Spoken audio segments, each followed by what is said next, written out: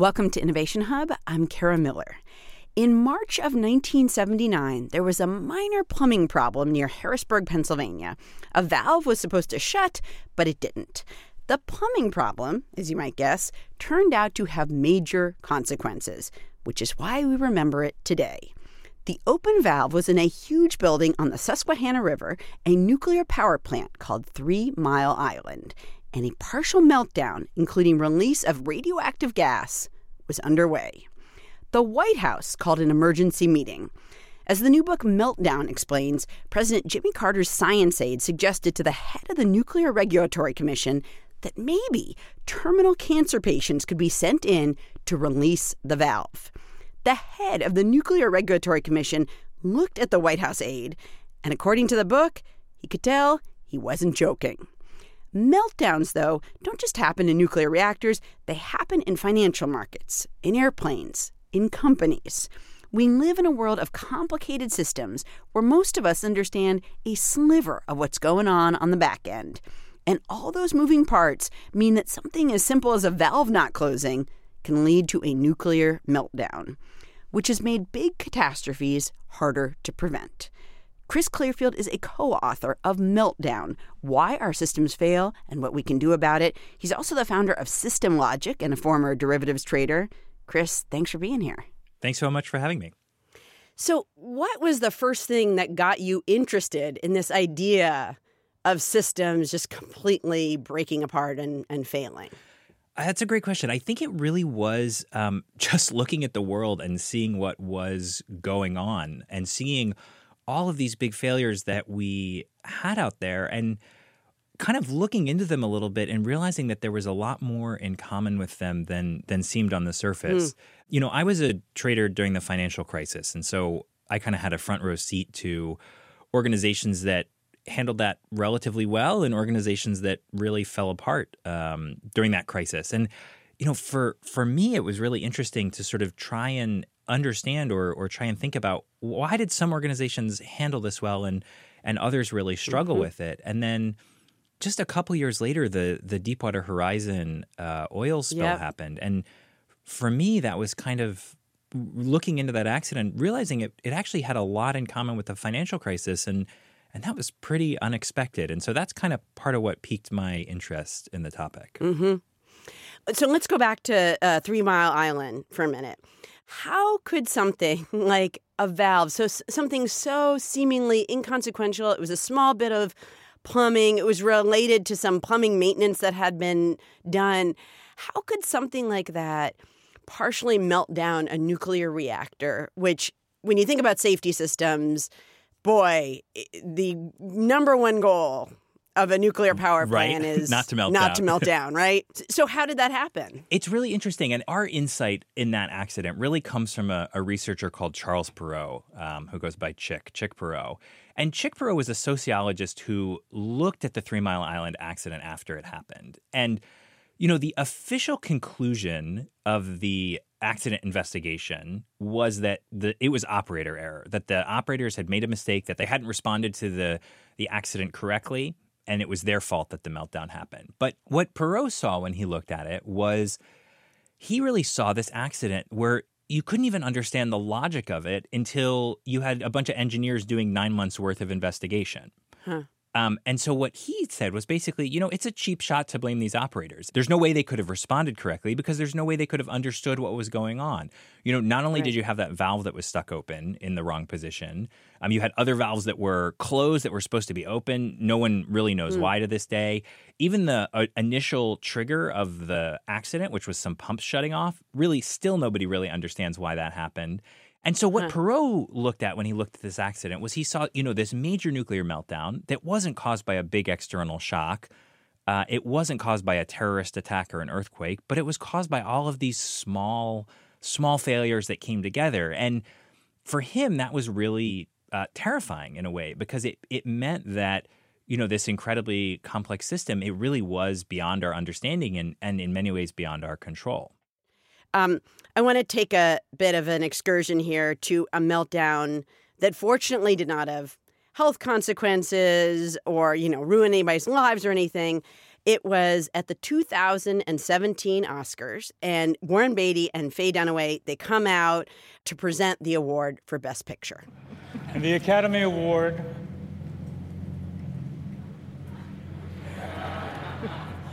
for Best Picture. You're impossible. Come on. La La Land.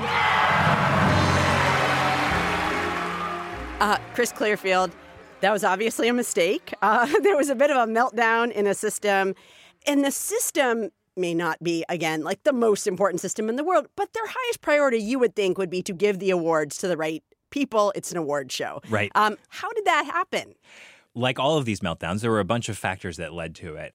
There's one that really stands out, though, which is, I mean, you can listen to Warren Beatty's voice, right? And you hear his hesitation, and you hear him really struggling. And I think, Faye Dunaway kind of thinks he's hamming it up, but he's not. He's looking at this card. He's realized it's the wrong thing. But by the time he's realized it, it's too late, right? He's already on stage. He doesn't really know what to do. And so you look at the design of the envelopes that they had in 2017, and they were these, envelopes with these like sleek gold lettering, very beautiful, very subtle, kind of beautiful, elegant design. And what happened is backstage, Warren Beatty was handed the wrong envelope, but he didn't realize it until he had it open and he was actually looking at the card. And so one of the problems here is that there were these things that went wrong, but then it was very hard to catch the error because there wasn't a lot of transparency in the system. Right. And if you compare that to the envelopes this year, how to put it delicately, they're really ugly. Right? I mean, the viewing audience, which is really what the Oscars is for, I doubt appreciates the sleek and subtle lettering. Exactly. Of last year, whereas as you point out, subtle lettering can lead to problems. Yeah, exactly. So this year it says Best Picture. The category name is in huge letters. It's actually on the envelope twice. So it's pretty hard to imagine a mix-up not getting caught because it's so clear. And this is really this bigger lesson, which is, the antidote to complexity, it's not simplicity, it's transparency. You're listening to Innovation Hub. I'm Kara Miller. I'm talking with Chris Clearfield, co-author of the book Meltdown, Why Our Systems Fail and What We Can Do About It. So you say that one way of averting disasters often is to listen to people who speak up, who dissent. It could be an outsider who says, I don't quite understand why you're doing things this way. It could be a whistleblower, because sometimes you've got people who sort of see the seeds of a problem before the problem blows up. Yeah, absolutely. I mean, it's one of the most powerful solutions in the book. And I think it's one of the things, if you think about what the kind of thesis is, right, it's that these small errors snowball into these big problems.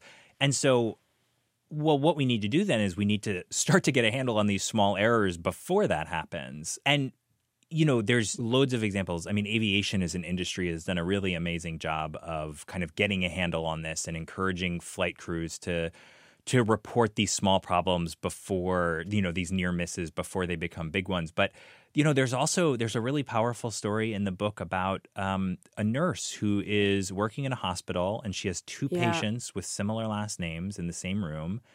And they're actually taking medications that have similar sounding names too. And she almost gives the wrong medication to the wrong patient. And she catches herself.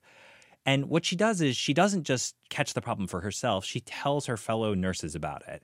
And then they actually separate the patients into two separate rooms. So, the nurse on the next shift is not likely to make that same problem. Mm-hmm. And then the hospital goes ahead and takes it a step further and actually implements a policy where patients with similar last names aren't going to be put in the same rooms anymore. And so I think what you see from this story is you see the power of it's almost, it's the power of small data, right? It's the power of one person's experience with this near disaster. And then the organization learns from it. Mm-hmm. And what we need to be doing is training and teaching those who are in power to listen and to really give them the tools to be able to do that too, because it's not easy. Right. Another point that you make about how to avoid disaster, and this kind of speaks to that notion of listening, is that the more diverse your team is, the better chance you say they will actually have at spotting potential problems, at kind of avoiding the landmines down the road. Yeah, this was one of the most surprising pieces of research that we came across. diversity actually helps teams avoid meltdowns. And that was kind of surprising. And when we talk about diversity, we're thinking both about, surface level diversity, race and gender, things like that. But we're also thinking about diversity in professional backgrounds, diversity in expertise. And so what the research shows across a bunch of different domains is that diversity works not because it brings together a bunch of different perspectives in this sort of happy kumbaya moment, but it works because it makes things harder. So it creates kind of a speed bump. In a diverse group, we're less willing to give other people the benefit of the doubt. And that applies whether we're, making decisions in a financial context, whether we're making decisions about who to hire, that kind of thing. And it also applies when we're thinking about how diverse teams make decisions about big, complex, thorny business problems. So one of the most interesting pieces of research in the book is this research that shows that community banks that had more bankers on their board were more likely to fail during the financial crisis. And interesting. That's kind of surprising, right? I mean, you would think that bankers would be pretty good at managing banks. Right. It is kind of, but I also can see that somebody from outside a system would be like, this does not make any sense to me. Why do you do things this way? Exactly. And you might have to actually think about why you do things this way. That's exactly it. And really what it did was it just enabled that questioning to happen. So a board that had not just bankers, but also doctors and lawyers and nonprofit folks and people of different professional backgrounds, they would just be willing to say, hey, this doesn't make sense to me, and just kind of challenge, not even necessarily challenge the decisions, but just challenge the cadence of decision making, right? So they wouldn't just kind of go along to get along. They were really willing to say, I don't understand this. Can you explain this more? And defer making a decision until there was more to understand. If you were giving advice to companies, to organizations, what would you say that the 2 or 3 things should be that somebody should really focus on if they want to prevent a meltdown? I'll give 2 of, I think, my favorites. And actually, both of them apply to both companies as well as people just making big decisions about their lives. Right. One thing you can do is just to incorporate outsiders. Just bring in somebody who's not connected with the decision, but has enough of an idea about the context that the decision is being made, but, isn't bound up in any of the particular outcomes, and get them to weigh in on it. And that's something that companies can do, we can all do. That's a really powerful tool because it just shakes up our thinking a little bit. Another one is, and we talked a little bit about this, but just realize that in complex systems, we're not going to have all the answers. And so what we need to do is we need to try things. We need to try something, see how it works, and then reflect on that and kind of suggest something new to try. And this is something we see folks like film crews and emergency room teams doing. But it's also, as I was writing the book and was kind of enmeshed in this research, looking at, in particular, how organizations kind of manage these crisis situations that they don't always understand, I started to realize that my morning routine with our 5-year-old, getting him ready for preschool, that actually looked a lot like a crisis. Right? And there are meltdowns. Right, exactly. And so I've seen it myself. Many of us have. And so what we started to do is we started to have this kind of short, 5-minute meeting every week, just reflecting on asking 3 questions. What went well? What didn't go well?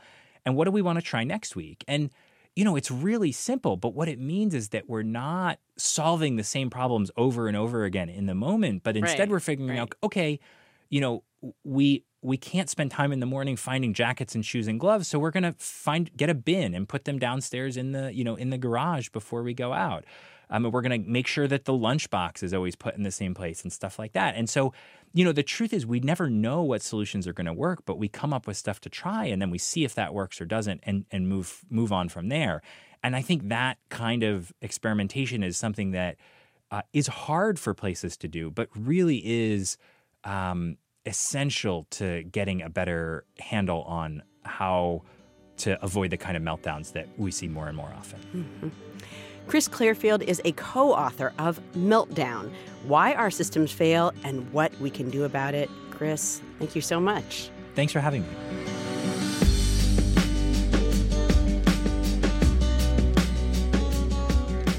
on our Facebook page, we've got an article for you by Chris Clearfield about preparing for a crisis that you could never predict. That's at facebook.com/innovationhubradio.